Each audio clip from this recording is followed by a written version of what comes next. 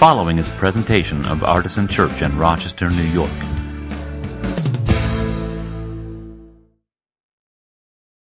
Okay, today's New Testament reading comes from Luke 21, 5 through 19. It's on page 856 in the Red Bibles. When some were speaking about the temple, how it was adorned with beautiful stones and gifts dedicated to God, he said, "As for these things that you see, the days will come when not one stone will be left upon another. All will be thrown down." They asked him, "Teacher, when will this be? And what will be the sign that this is about to take place?" And he said, "Beware that you are not led astray. For many will come in my name and say, 'I am he,' and the time is near. Do not go after them. When you hear of wars and insurrections, do not be terrified, for these things must take place first, but the end will not follow immediately." Then he said to them, "Nation will rise against nation and kingdom against kingdom. There will be great earthquakes and in various places famines and plagues. There will be dreadful portents and great signs from heaven. But before all this occurs, they will arrest you and persecute you. They will hand you over to synagogues and prisons, and you will be brought before kings and governors because of my name. This will give you an opportunity to testify. So make up your minds not to prepare your defense in advance, for I will give you words and a wisdom that none of your opponents will be able to withstand or contradict. You will be betrayed even by parents and brothers, by relatives and friends, and they will put some of you to death. You will be hated by all because of my name, but not a hair of your head will perish. By your endurance you will gain your souls." And with that, I welcome Kristen to give us the word. Are we good? Excellent. Good morning. Thank you for that wonderful reading. It's going to be a fun day today. A couple of weeks ago, I should introduce myself. My name's Kristen. I serve on the leadership team here, and you'll understand why I'm up here in just a minute. A couple of weeks ago, we started a new sermon series called The Work of the People, and we started off a couple of weeks ago with we called it Blank Slate Sunday, and we sort of built the service together as we went, right? As different people shared the gifts that they have to the community. And we recognize that our work together is dependent on all the people who are here. And today, while it was unplanned, we are learning that again. At 6 a.m. this morning, I got an email from Scott saying that he is not feeling well today. And neither is Jesse. And someone should lead the sermon this morning. So here I am. And here's the story. It's funny. And you too, though, could have received an email this morning. In fact, all of the leadership team did. And I was the first one who was, I guess, willing to admit that I was awake and had seen it. That's fine. But here's the deal. Though this part of the service where we hear from the Word of God, it's a part that we all still do together. It's not something that only the people with the special training can do, though, as many of you know, I do have some training. But as Christian people, we all read our Bibles, and we believe that God still speaks through his people and his Word. So we will be putting that to the test today with a bit of an unusual passage. So be prepared as we start talking about the end times. We're really not. I'll clarify that in a minute. But today's actually probably a good day for us to be talking about both what we read in Scripture and how we read it and how we read it together. The passages today, and I'm going to actually have somebody come up and read one of the other passages in just a minute. The passages that we got in the lectionary today, if you Google that ahead of time like we've talked about and sort of read through the week ahead, you saw there's some prophetic language in the passages this week, and it's maybe not like the ones that are our normal go-tos when we're trying to figure out how to live in the world every day. We might skip these ones from time to time. But my guess is, as we sit in this room, there are some passages that maybe we're not always sure what to do with and how they are going to relate to our lives. So I think today's passage is one of those, and it's a good one for us to get some practice on. So sometime in the future, I will maybe share my thoughts on the quote-unquote end times. I put that in quotes. You've probably heard that. It's a particular part of the Christian subculture. I was joking earlier with Elliot about a movie that we both saw in our childhood that I don't know why that movie exists in the world, but it's probably about scaring small children at summer camp, I think is what that movie is for. But I'll just summarize my sort of take on it for the moment and say, in the words of Monty Python, I don't think that word means what you think it means. So today's lectionary reading, we're going to have to get into it a little bit. We get a story from the Gospel of Luke, Luke 21, about Jesus and his disciples and a conversation about the temple and wars and rumors of wars and false prophets and all the sort of end times imagery that maybe you have in your mind if you grew up like I did.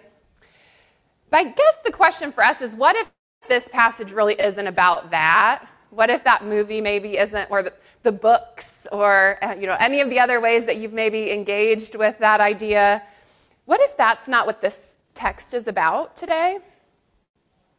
I know people read this passage from Luke as if it is about our future. We are reading ourselves into the story.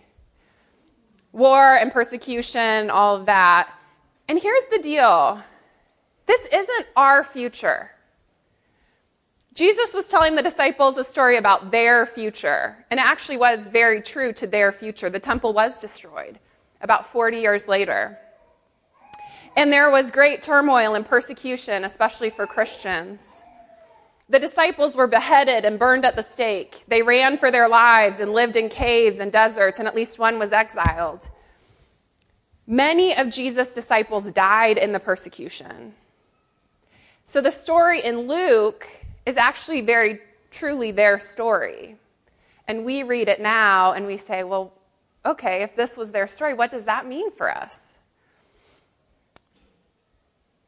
I think we have to look at that in light of one of the other passages from today. So if you looked at the lectionary readings ahead of time, one that we didn't read this morning yet comes from 2 Thessalonians. Does anyone want to volunteer to come up and read from 2 Thessalonians this morning? I'll even find it. You don't even have to find it. All right, excellent. 2 Thessalonians. While he's coming, 2 Thessalonians. Here it is. Chapter 3, 6 through 13. Okay. Now we command you, beloved, in the name of our Lord Jesus Christ, to keep away from believers who are living in idleness and not according to the tradition they received from us. For you yourselves know how you ought to imitate us. We were not idle when we were with you, and we did not eat anyone's bread without paying for it. But with toil and labor we worked night and day, so that we might not burden any of you. This was not because we do not have that right, but in order to give you an example to imitate. For even when we were with you, we gave you this command: anyone unwilling to work should not eat. For we hear that some of you are living in idleness, mere busybodies not doing any work. Now such persons we command and exhort in the Lord Jesus Christ to do their work quietly and to earn their own living. Brothers and sisters, do not be weary in doing what is right. Thank you. Yeah, great.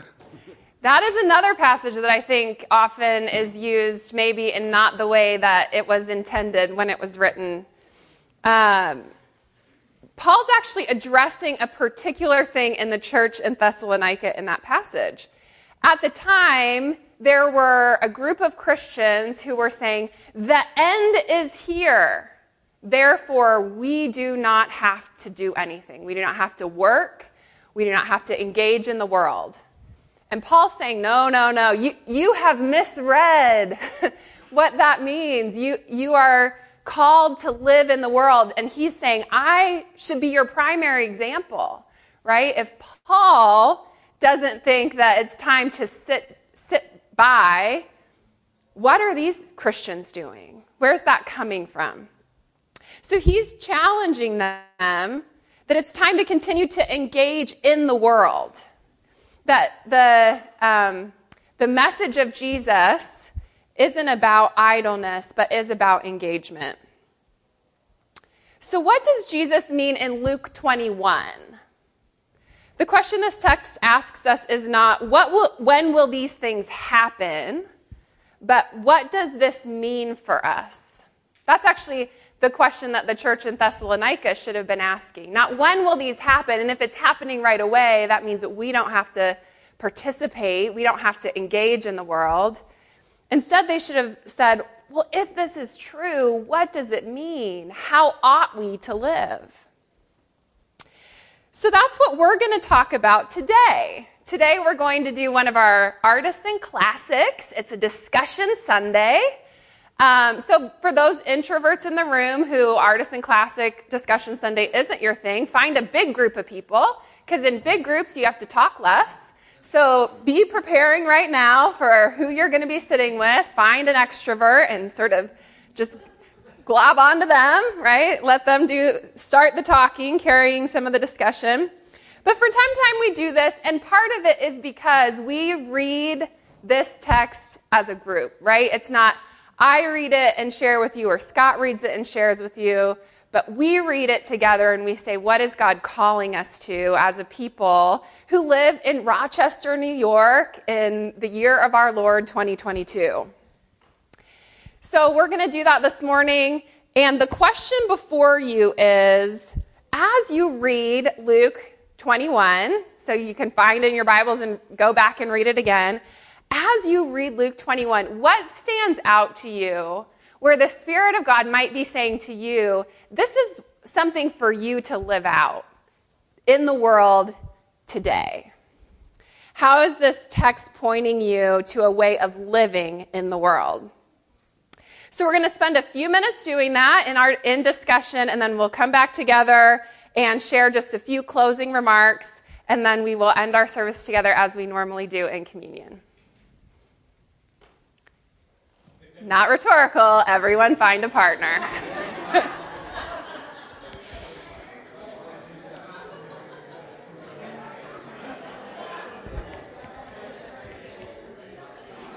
All right, what did we decide? What were the aha moments? Who wants this? Cheryl. Cheryl's going to come and take this microphone. Cheryl, if you take it, you can just pass it to someone. Yes. Any aha moments in our conversations? We had a great chat. There's some really good things. Hi, I'm Penny, and hello, and I got here just as the reading started. So, hey, that was a lot of fun to walk in to hear that. And then, we have to get into a group and talk. Good. And they're like, you're the extrovert. I'm like, I don't want to be the extrovert. I just want to sit here and listen, because what I have to say is probably going to be wildly unpopular. And and what I was going to say is, I sat down and listened to this. My thought was, my God, the Christian community is on the wrong side of power right now. And there's no other way to describe it. And from my viewpoint of a queer follower of Jesus, I don't even use the term Christian because of all the connotations. I don't use the term Christian for the same reason I don't fly an American flag. Its meaning has been corrupted, in my view, from what it's supposed to mean. And yet, so many Christians in the Christian nationalist movement are acting as if what they're saying there is true. You are being persecuted in your multi-million-dollar, 2,000-seat community, 17-color widescreens, broadcast across 5 different channels all around the world, church. The disconnect there is so deep for me that I remember a couple of months ago where Scott had another one of these discussions where he was asking people, and I was too chicken to say it at the time. we're talking about Christianity and how do we structure ourselves as Christians. And my honest question was going to be, why bother? The word, to me, has been so corrupted, it's going to take an awful lot of work to make it mean anything like what Christ had meant it to mean, what the original followers of Christ had meant it to mean. It's a good point, Penny. Thank you. Words take on new meaning and new settings, and I think it's a really good question for people that say we're going to follow this person, Jesus. How do we live that out in a world where it actually does feel like we're running into another group of people who use similar words but mean such different things, right? So how do we live and engage in the world in that way? I think you're highlighting an important point. What Jesus is saying here wasn't to us today in the same way, in terms of like, we are not the persecuted, right? That he was talking to in that time. Excellent. Anyone else have good takeaways from your group time? One simple thing we came up with was just the idea that they're showing off this temple, this edifice to their history, and Jesus is basically saying, this is all going to crumble. Don't live in the past. Don't live in the rigidity of the past. And they say, oh, when's it coming down? And he immediately, in as many ways as he can, says, don't live in fear of the future. Just live now. Live my message now. Act the way I'm trying to teach you now, the example I'm setting. That doesn't mean don't prepare and how to have a fruitful life, but don't live in fear of the future. Don't live enslaved to the past. Live now and live out Jesus' work now. That's good. If I had to live just today, what would that mean? How would I listen to the Spirit today? I think that's good. It's a good reminder, too. Like, this text is in the middle of this series for us, which is on sort of rethinking worship. And in a way, that's what Jesus is saying. Like, this building that has been the center of your worship life, what if that's not there anymore? Then what does that mean for you? How do you live that out? That's good. Back here. Okay, with our group, we found it interesting that, by the way, I'm Steve. This isn't my church home yet, but we've kind of tagged along with the Open Doors group, my family, so that's been a blessing to me as I think about culture and some of the big issues that I've been told to think one way about, and I'm kind of working through some of that stuff. So really cool idea to get us all together, because we looked at, teacher, when will this be, and what will be the sign that this is about to take place? And he doesn't answer the question. He does kind of say, relax a little bit, or don't worry about it, not relax. But I found it interesting, and some people echoed in our group. He said, before he got to the plagues, before he got to famines, before he got to wars, beware that you are not led astray, for many will come in my name and say, I am he, and the time is near. Don't go after them. And one big thing that, like the news lately, oh no, the economy, and a lot of people are saying, oh no, you're gonna be poor, and on my YouTube feed, it's person after person. Come to my webinar, and I'll show you how to make $1 million in this recession that's going to come. And what happens is you're led astray. I'm the one you need to follow. Mm-hmm. I'm the one you need to listen to. If you don't listen to me, then you're going to be in trouble. And I don't think that puts our focus in the right place. I think focusing on God and His provision will be a lot stronger in the end. So that was one of mine. Excellent. Thank you. It's a good reminder. Oh, Colleen over here, going to have to get all the way across the room. Good reminder to be discerning. I think that connects to even what Penny was saying about not everybody who says that they follow Jesus is in fact following Jesus, right? So it's discerning in our own lives. Are we in fact following Jesus, and in the world around us? So we were thinking about how, in context, like you were saying, Kristen, that this was not written about the end times, but about the destruction of the temple, and then thinking about the history of that, and did some Googling, and Luke was actually written after the destruction of the temple. which completely changes how you think about this passage, because instead of being written to people to scare them away or to elicit fear, it seems more to be written as a way to comfort the people after they've lost their temple, which just totally flips the script. Yeah, no, that's really good. Just because Jesus said it, it was recorded later, right? And so looking back on that time, it gives you a different way. If you're reading the book of Luke and you've just lost your temple and you're saying, okay, Jesus says this, it gives you a different sense of comfort in the world when you could feel very unsettled. I think that's really important. Thank you, Google. We love Google. Good morning. I'll speak more for myself than the group because we had a lot of good things to say, but it's hard to take all that in. But one of the things I shared was that I'm glad you brought in the Thessalonians passage, because I was sharing with them that there's been times in my life, especially in recent years, where I've wanted to just throw it all in and say, forget it, it's not worth it. It's not worth it to put the work in, it's not worth it to put the effort in, the world's going to crap. And anyway, so what I share was what's brought me back from kind of that attitude and that tendency to give up on it all is that I've come to know people who, if I gave up on my faith, I'm not going to really, it's not going to really matter. If I give up on society, it's not going to matter. I'm not going to be harmed by it. I'm going to go and live in my life. I'm a white guy that has been fine, right? But I've come to know a lot of people that truly will be harmed by society if we aren't involved, if we aren't trying to live out our faith the way we've been told to live out our faith. And so I think there's a call, like I think it was Dan that brought it out, was that this Luke passage is really a call to action more than anything else. It's these things are going to happen, but how are you going to react to it? What are you going to do about it in light of what Christ has taught us, right? Yeah, that's good. We'll take one more over here. We keep zigzagging. Oh, and then, we've got a couple. Okay. We'll all go fast. We're going to run a little late today, people. I just want to say that for me, I have this fear of being stupid.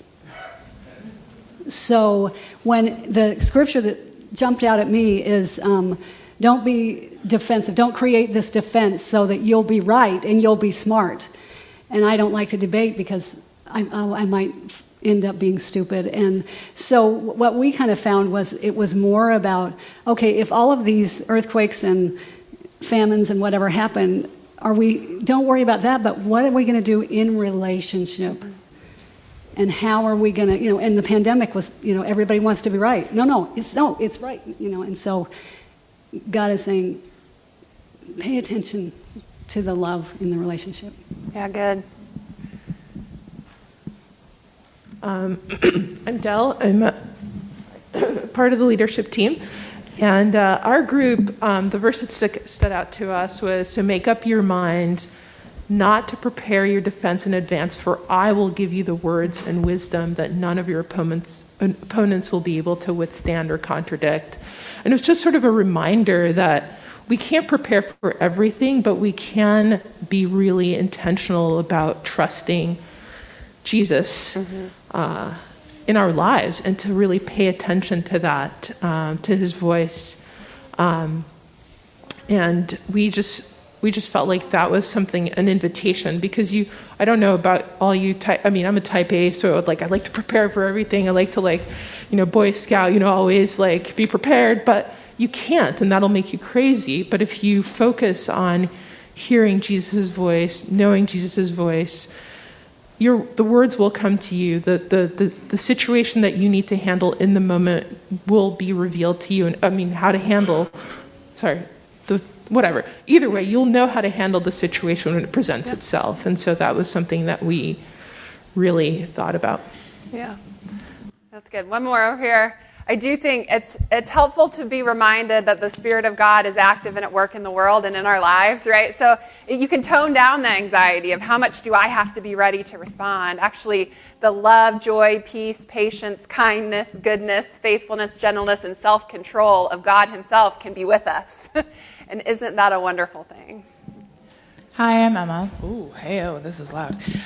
So I've been hearing this passage for my entire life. I grew up in a church where this was used in the Left Behind context.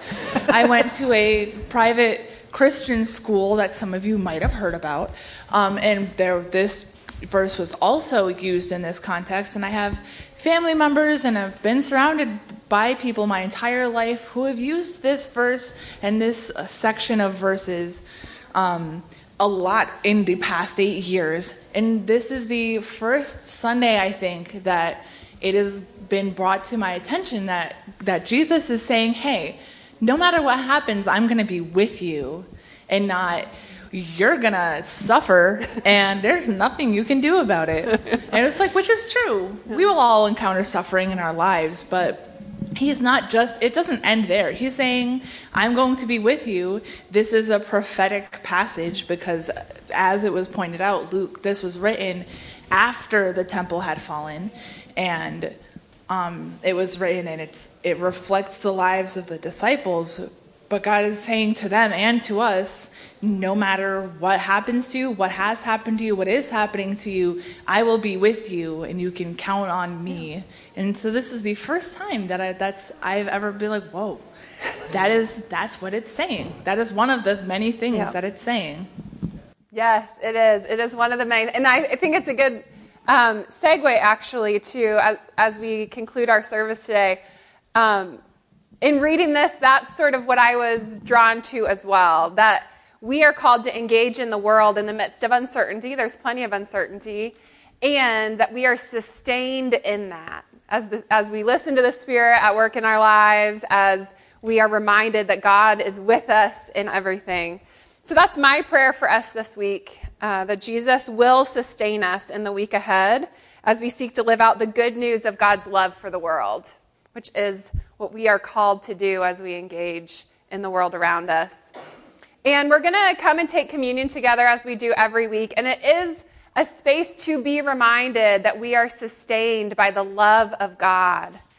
This table is bread and wine, the body and blood of Christ, given to us as a reminder of the real presence of Christ with us. At Artisan, you do not need to be a member to participate in this table. It is the table. It is not the table of the church. It is the table of the Lord. And all who follow Jesus are invited to this table. So for a couple of things, if you have kids down the hall, you can either go get them now, or you can get them, come and take communion, and then go get your kids who are down the hall. For the flow of things, we sort of come up the center aisle. If you're new with us, come up the center aisle and then go back down the two side aisles. All the communion elements up here actually this week are gluten-free, so be aware of that when you come. If that is something that you need. We also have the individual cups up here if you need that. But come forward, take a piece of bread, dip it in the juice or in the wine, and partake, remembering that this is the blood of Christ shed for you, the body of Christ broken for you.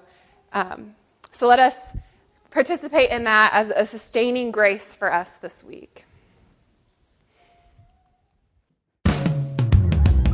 For more information, visit us at artisanchurch.com.